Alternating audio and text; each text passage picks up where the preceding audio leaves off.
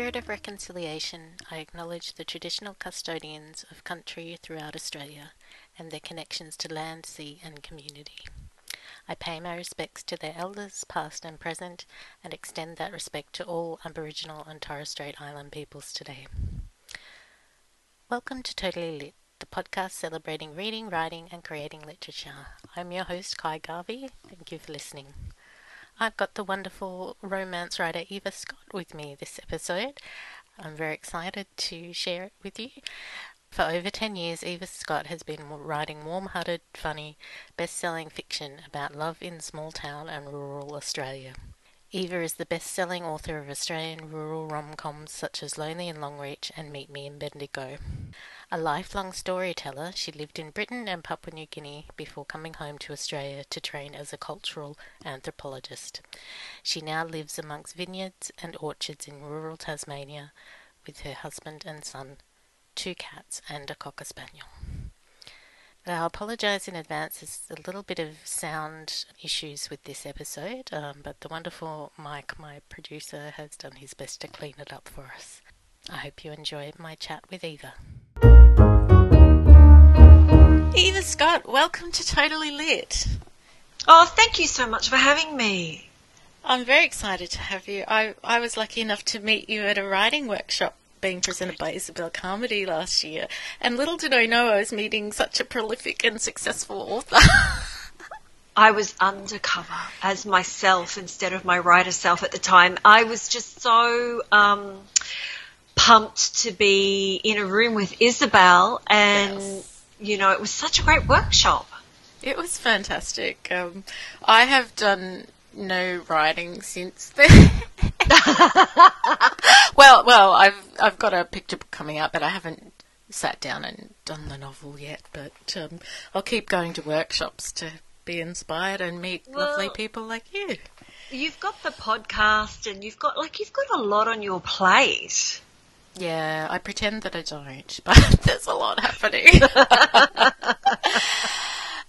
Now, today you're here to tell me about your latest release. Can you tell me about While You Were in the Country?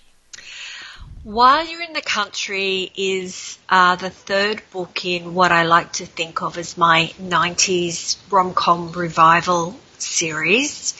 It all started when cast your mind back to those 2019 when things started to get a bit curly and weird. I started watching 90s rom-coms to cheer myself up, basically, take my mind off all the things that were happening with the pandemic and other situations. And I thought, you know what, I would really love to read a book like this that's sort of funny, light, frothy, you know, beautiful people in improbable situations with a happy ever after.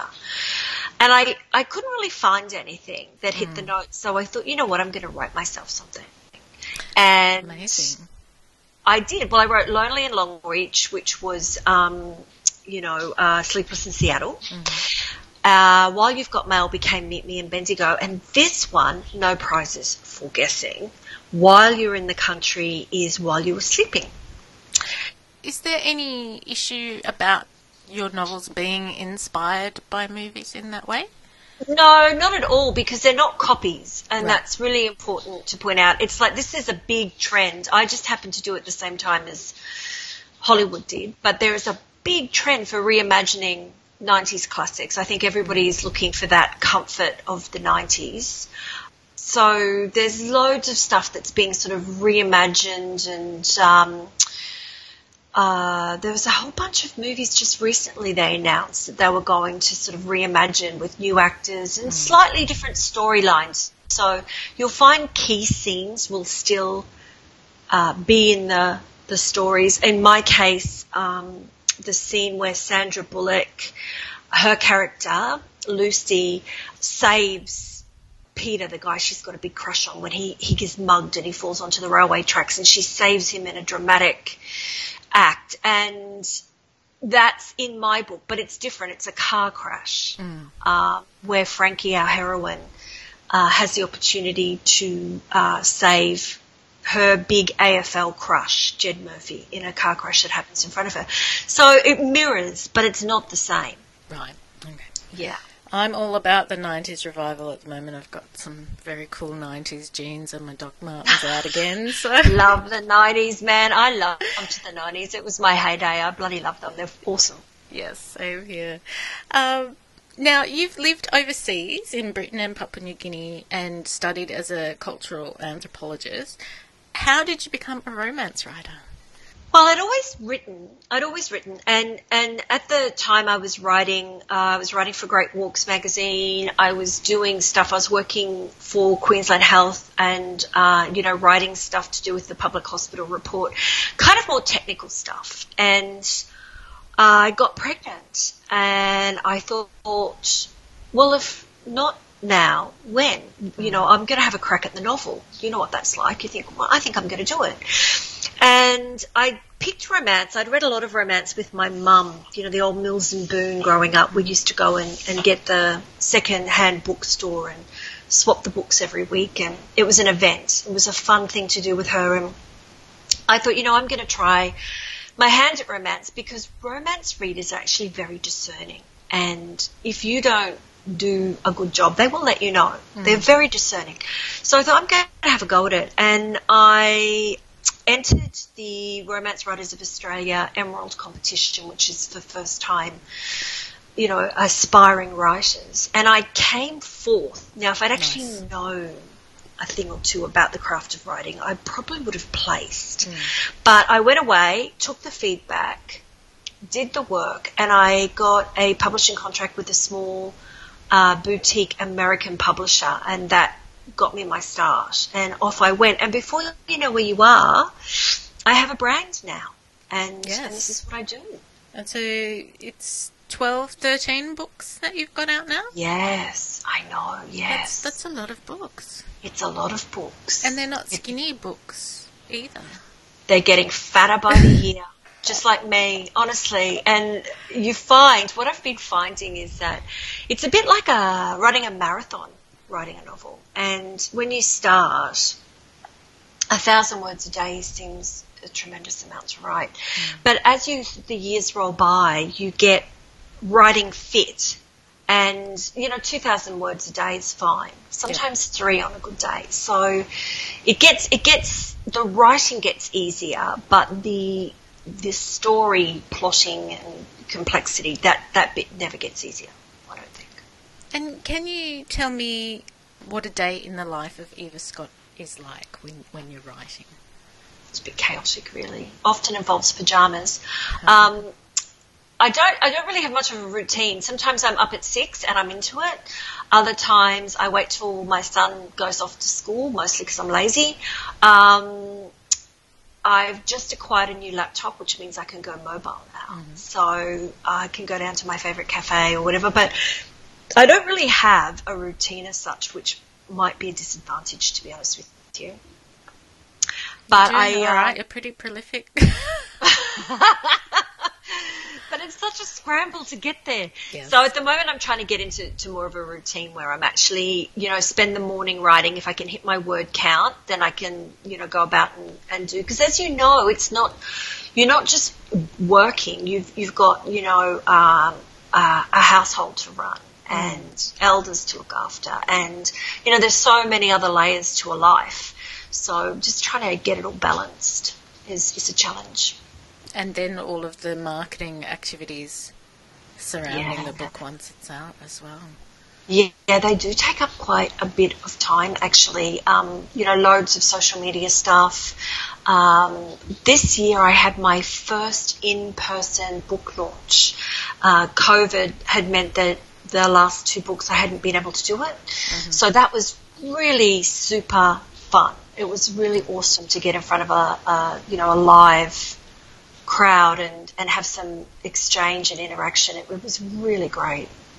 And you write Australian themed romances, but you've also got some historical books that you've written as well. Who is your audience? Do you have mainly Australian readers, or is it an international audience that reads your books? I'm getting more international visitors to my website, and my book, Lonely in Longreach, actually launches in the US at the end of January next year.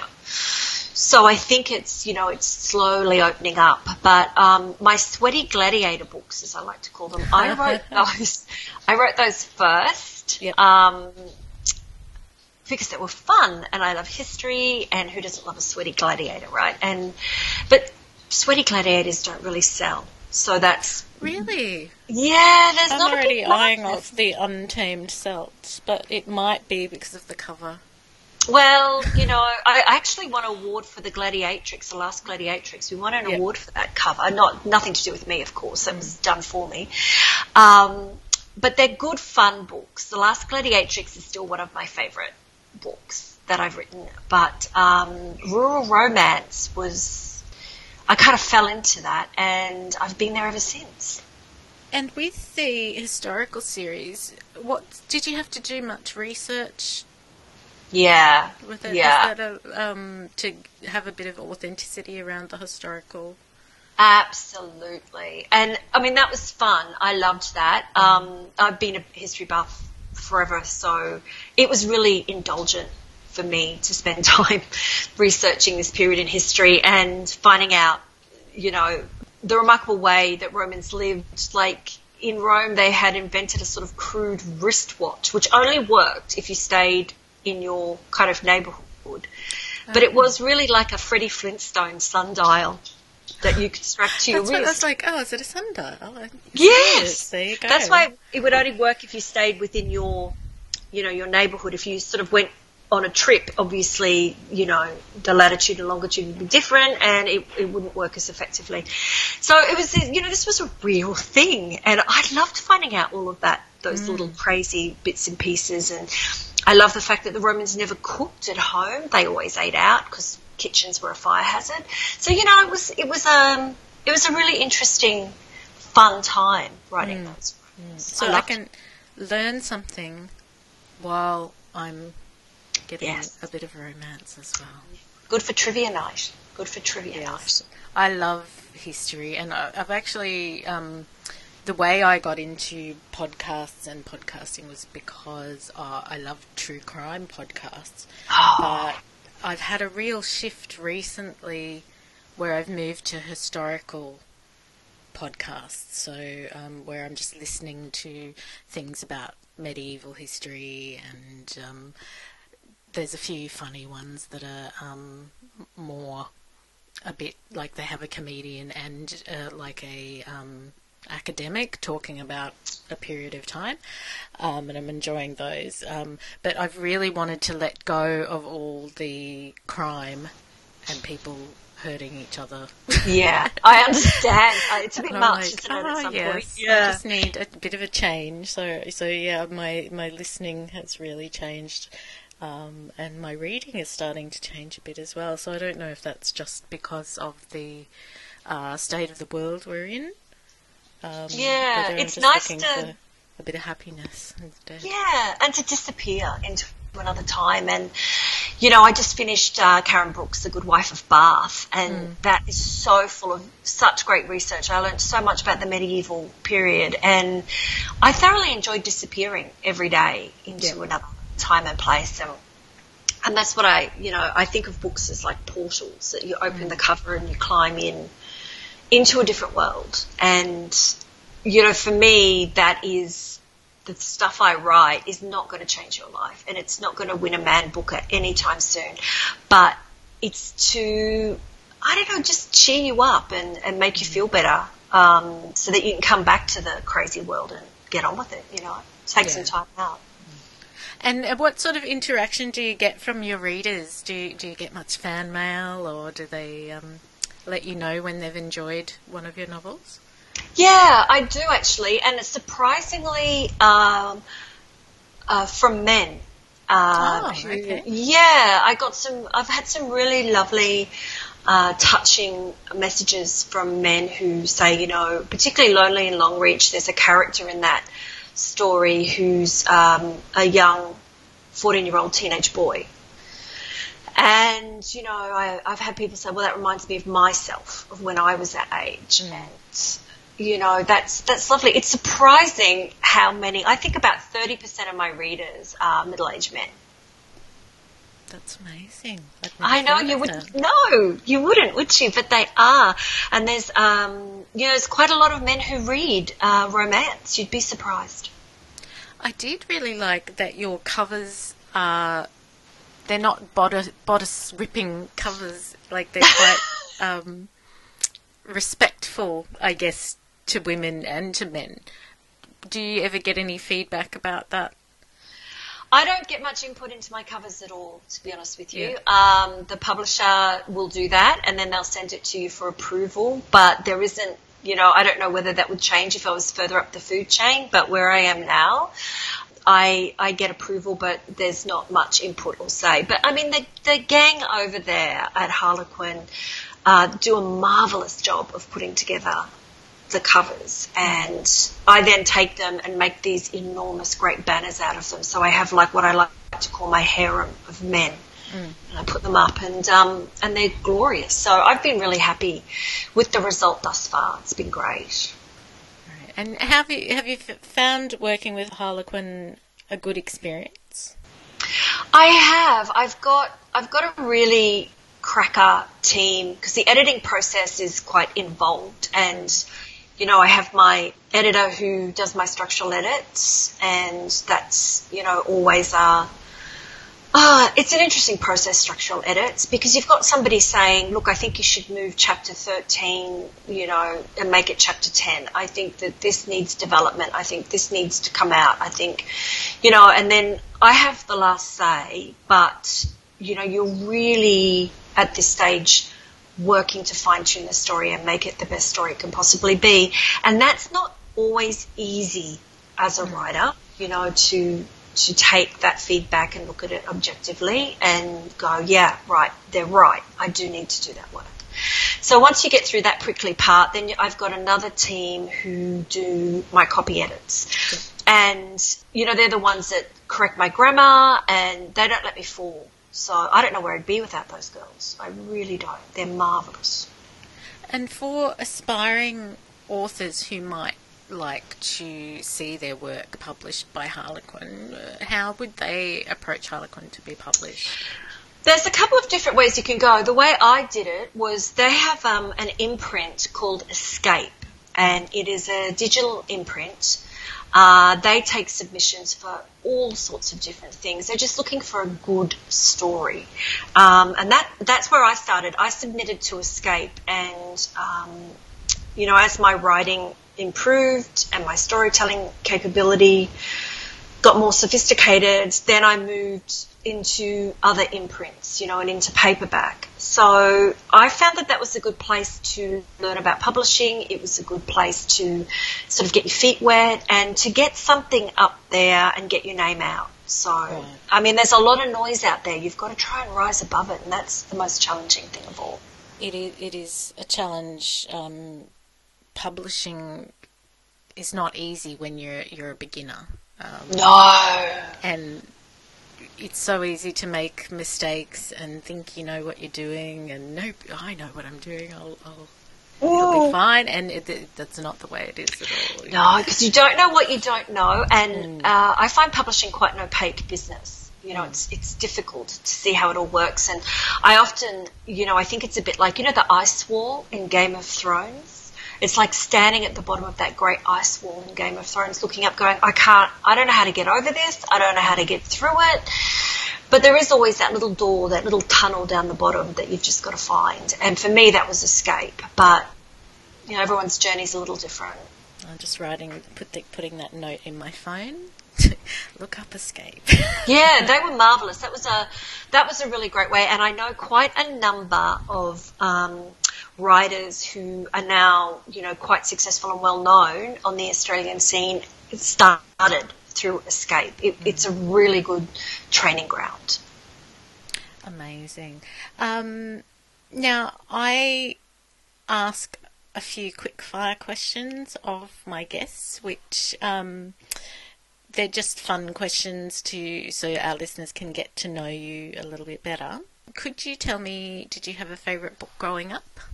When I was very young, I would have to say that it was The Magic Faraway Tree with Enid Blyton. Yes. Yeah, Was that a favourite of yours? Yeah, I love all of. Oh, I love that. Yeah. And then I got lost in Charlotte Bronte and Wuthering Heights in my teenage years. Yes.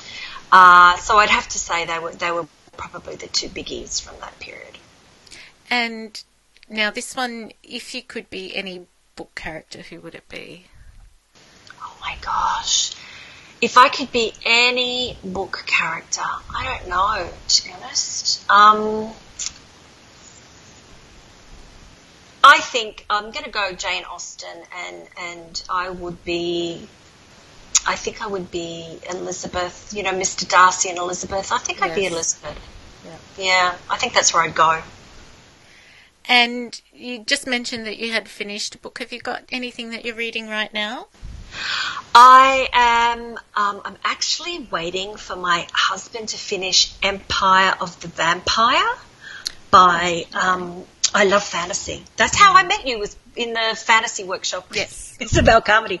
It's by Jade Christoph, and he's ploughing through that. So he's not far short of finish. So I'm sort of waiting for that to get my teeth into that next. I might have to check that one out too. I hear about so many awesome books on this podcast. I'm like, I need enough time to read them. I know. There's never enough time. No, and I did try audiobooks, but I just fall asleep when I listen to audiobooks, and so I miss the story. Yeah, me too. And what I do, if I have to go anywhere, I'll put an audiobook on in the car, but I find because I'm concentrating on driving, I've lost the thread of the story. So that sort of didn't work as successfully as I'd hoped. So I had tried I bought CDs to learn French, and I thought, I'll play them in the car, and I'll be a fluent French speaker. But my brain just blocks it out because I'm focusing on the road, and I can't switch my brain off. It just thinks even when I wish it not to think. Oh, I know that problem. Actually, when I had my book launch for While You're in the Country, one of the questions I had from the audience was from a woman who was a writer herself, and she asked if my dreams woke me up at night. She had lots of really vivid, loud, technicolor dreams, and they woke her up all the time. And I'm like, yes, my brain never stops. It was comforting to hear that another writer had the same problem. Like, it's not just me. I'm not the only crazy one. I listen to podcasts at night, and I find, I don't know why, maybe somebody out in the medical world might know that why, but if I have both headphones in and a podcast playing, I don't dream. But if I only have one earphone in and the other one is out, I do dream. But yeah, it's really interesting. So I don't know if my brain is dreaming and I don't remember it because of the noise or how it works. Yeah. But, I definitely only dream either with one headphone in or no headphones in. So. Well, that's fascinating because I get woken up by my dreams 2 or 3 times a night, and it's just to turn that off or turn it down would be fantastic. Yeah, that's the way I switch off at night is I put the headphones in, put a podcast on, and the more dreary the person's voice, the better. And I'll go off to sleep. But if it's a podcast where there's lots of, especially comedic podcasts where there's laughing and that sort of stuff, I'm like, no, you're waking me up. It doesn't work. Yeah, because your brain gets engaged then, doesn't it? Yes. It's and that's not what you want. And, anything that's like a fiction podcast or something that happens that's a bit dramatic, that wakes me up. So, but anyway, I've left off my questions. I need to jump back. If you could invite 5 literary people to dinner, who would they be? 5 literary people. I would have Isabel Allende. Mm-hmm. Absolutely. First time I read her book was House of the Spirits. It was revelatory. I would definitely have her. I would have Maya Angelou. I know she's passed away, but we're not counting that, are we? We can resurrect them for dinner. Yeah, I would have Maya Angelou. I would have Marion Keyes because I think she's just a crack. She's hilarious. Who else would I have? I need 2 more seats at the table. I think I would have Karen Brook. I know her slightly, and she is hilarious. I would have her, plus super interesting person. And I think I'd have Jane Austen. I'd resurrect Jane as well, because look, her books are still selling after a couple of 100 years, so that's a brain worth picking right there. It would be interesting to know what she's like in real life, I think. It would, wouldn't it? And what she's made of all of the interpretations and the reimaginings of her work that, from Clueless and, all these other ways that people have reinterpreted her work, what she would actually think about that. And whether she is annoyed that she's not getting the royalties. Well, there's that. I pretty well guarantee that would be a yes. Now, for everyone that is looking for a freebie from you, on your website, listeners can download the Eva Scott's Grown-Up Guide to Dating. I had a quick look through that this morning and had a bit of a chuckle.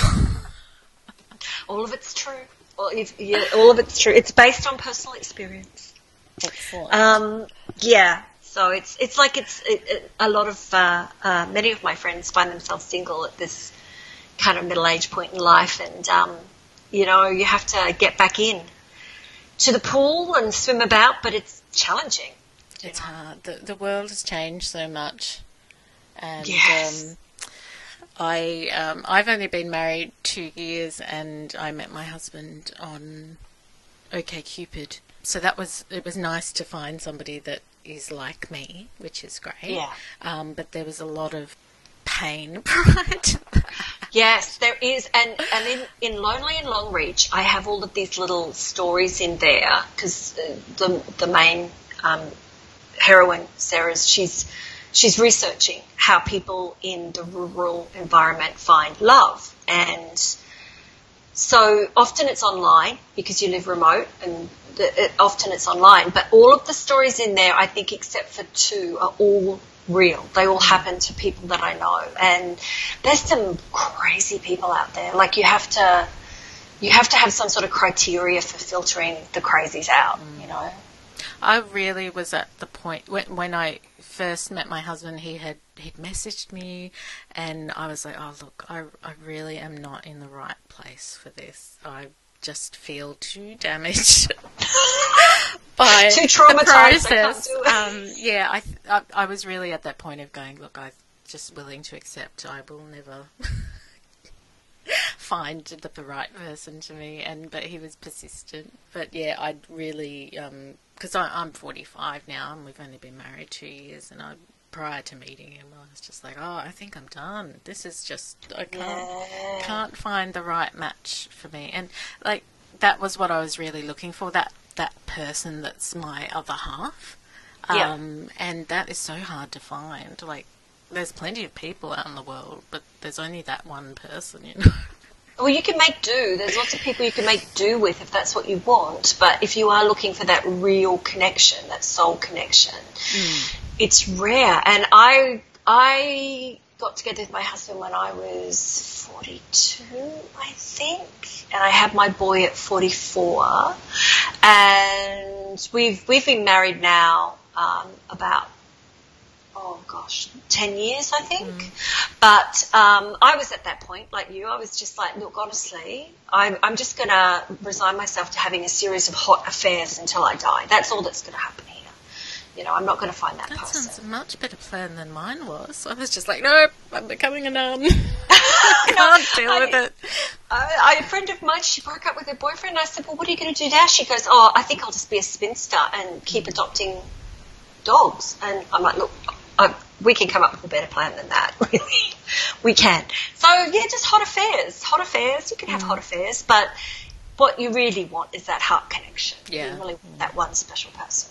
The ongoing hot affair for the rest of your life with that special person. Yes, now there's the ideal.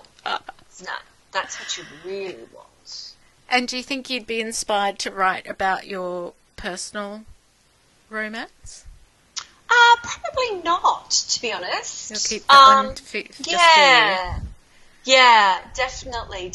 I I do base all the villains in my books on my own personal villains. I give them different names, obviously, but, that's writer's revenge. But as for the romances, no, I keep those for myself. I always joke that I'm going to write a novel about myself and my husband and call it Love Nerds, because we're total geeks. Oh, that's so cute. But we just love everything that's geeky and nerdy, and yeah, that was kind of what brought us together. Yeah. Anyway, like finds like. Yes, thank goodness, even though it took so many years to You just got to have faith, don't you? You just got to hold on. Yes.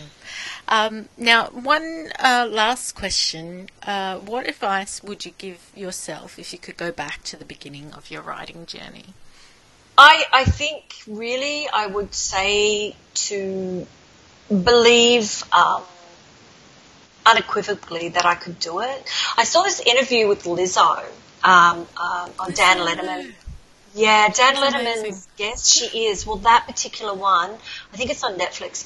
And she said something, and she said that she knows that making music is what she's here on earth to do. That's it.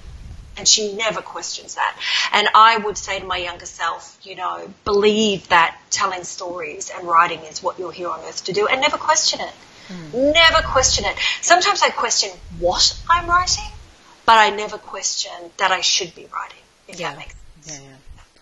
I, without divulging too much into my personal life, I was having a counselling session yesterday, and the counsellor was saying, "Oh, Kylie, I really think that you are overburdening yourself at the moment. You've got a lot on, and I want you to take some time for you." And I'm like, "But my writing is my time for me, and it's also the thing that I'm best at." Yeah. So it doesn't make sense, because she was like, maybe you just need to step back and let things go a bit. And I'm like, well, this is who I'm meant to be. Yeah, she's not a writer. It's who I am. And I'm actually having a bit of traction now. I do have a book coming out, and yes, congratulations. Yeah, it's exciting. So all the work that I have put in the last couple of years, even though sometimes it does feel overwhelming to do all of that, it's also, who I am. So I'm sort of feeling a bit challenged, where she's like, "Oh, why don't you set some of that down at the moment?" And I'm like, no, this is the time to be embracing it. It's not a hobby, it's essential. And that's what sometimes I think people don't understand. It's not a hobby that we do, it's essential to who we are, and we're much nicer people when we do it. I don't know about you, but speaking for myself, if I go for a really long period of time with not being able to write, I get cranky. I'm much nicer when I'm writing. Much nicer. Yeah. Well, I've just found my life is so different now that I am working on being the best version of myself. Like, it took me a long time to figure out what I should be doing. And then also, once you start doing it and you do see good results, it's like, well, this makes sense to be doing this. I think the challenge for myself and a lot of writers is where you're in that in-between space of you're still having to work and manage your previous life, and you're transitioning to that next step. So I'm trying to juggle writing and meeting deadlines and run a podcast while I'm also doing quite a heavy lifting job. There's a lot of headspace I need to use for my day job. That's the pinch, isn't it? Okay. That's the pinch. And it's really, I think, that's when it's handy to remind yourself that this is what you were here to do. And even though there's a mundane life, there's rent to be paid, mortgage to be paid, you've got to do that. But at the same time, this is your purpose, and making a decision to never doubt that. And that's it. I definitely feel like it makes me a better person, and just a more satisfied person as well. Yeah. Although my husband always, I'll write something, "Oh, I hate this, it's terrible." And he's like, that's not true. It's like my biggest cheerleader. He's like, come on. And especially if you've been submitting a lot or writing something for a competition, and then nothing happens. And really that sometimes it's just the person who's reading it, it doesn't touch them in the way it might touch somebody else. But you immediately jump to, oh, that mustn't have been very good. It's like rubbish. Yes. No, and We're you're so so terrible right, to ourselves. it's tremendously subjective. It is tremendously subjective, and if it doesn't hit somebody's, doesn't resonate with this person, doesn't. I mean, Harry Potter's a really good example of that. How many publishers did she submit to before somebody picked it up out of a bin and went, "Oh my God, we can't pass on this," and all of the other people had passed on it because it didn't resonate with them. So. I mean, that's an example in extremis, but it does happen. You do, if you believe in something, I think you just have to, as difficult and tiring as it is, you have to keep going. And I've completely gone off script today. But it's been a lovely chat. Thank you so much for joining me. It's been good to catch up, and I have a copy of your latest book, which I'm going to use as a giveaway for our listeners, so I'll pop that up on our Instagram page for people to interact, and then someone can have the joy of reading your novel. Oh, thank you. Thank you so much for having me. It's been really delightful, and it's actually the first podcast I've done, so I'm... excellent. It's just like a chat on the phone. It is, isn't it? Except there's people listening in. There's nothing odd about that at all. No, but it's been lovely. It's been really super lovely. Thank you so much for having me. Not a problem. Thank you, Eva. Writing stories for children can seem like a very simple task, but there is a skill involved in bringing memorable characters and their worlds to life. Anyone can write a picture book, but not everyone can write a picture book that becomes a child's favourite bedtime story. The best children's picture books fire up their imaginations, evoke emotion, and stay within their memories forever. Authors Online was created to provide aspiring authors the knowledge, skills, and resources they need to become a published children's book author. Our extensive industry knowledge will be shared with you and provide you with the basic principles behind writing for children, picture book publishing guidelines, and updates on the current market and publishing environment. And as a special offer for Totally Lit listeners, if you go to authorsonline.com.au, you can apply the discount code of LIT20, that's LIT20, to access discount content at authorsonline.com.au. Eva has kindly given us a copy of her book While You Were in the Country to give away to one of our lovely listeners. So jump over to the Totally Lit Instagram page to find out how to enter to win. Totally Lit is an independent podcast. You can help support us to continue to chat with wonderful Australian creatives by leaving a review on iTunes or sharing our socials with your friends. You can also make a contribution at www.buymeacoffee.com/totallylit. This will also help with equipment and podcasting platform fees. I love to interact with our listeners, so feel free to say hello either by email or social media. You can email me at totallylitpodcast@gmail.com, or you can find me on Facebook, Instagram, LinkedIn and Twitter. I've also created a group on Facebook called Totally Lit Writing Community. It's a space to continue the conversation and share your writing successes, events, launches and latest projects. So jump into the group and say hello. Thank you for listening to Totally Lit, and don't forget to go out to the world to read, write, create, ignite.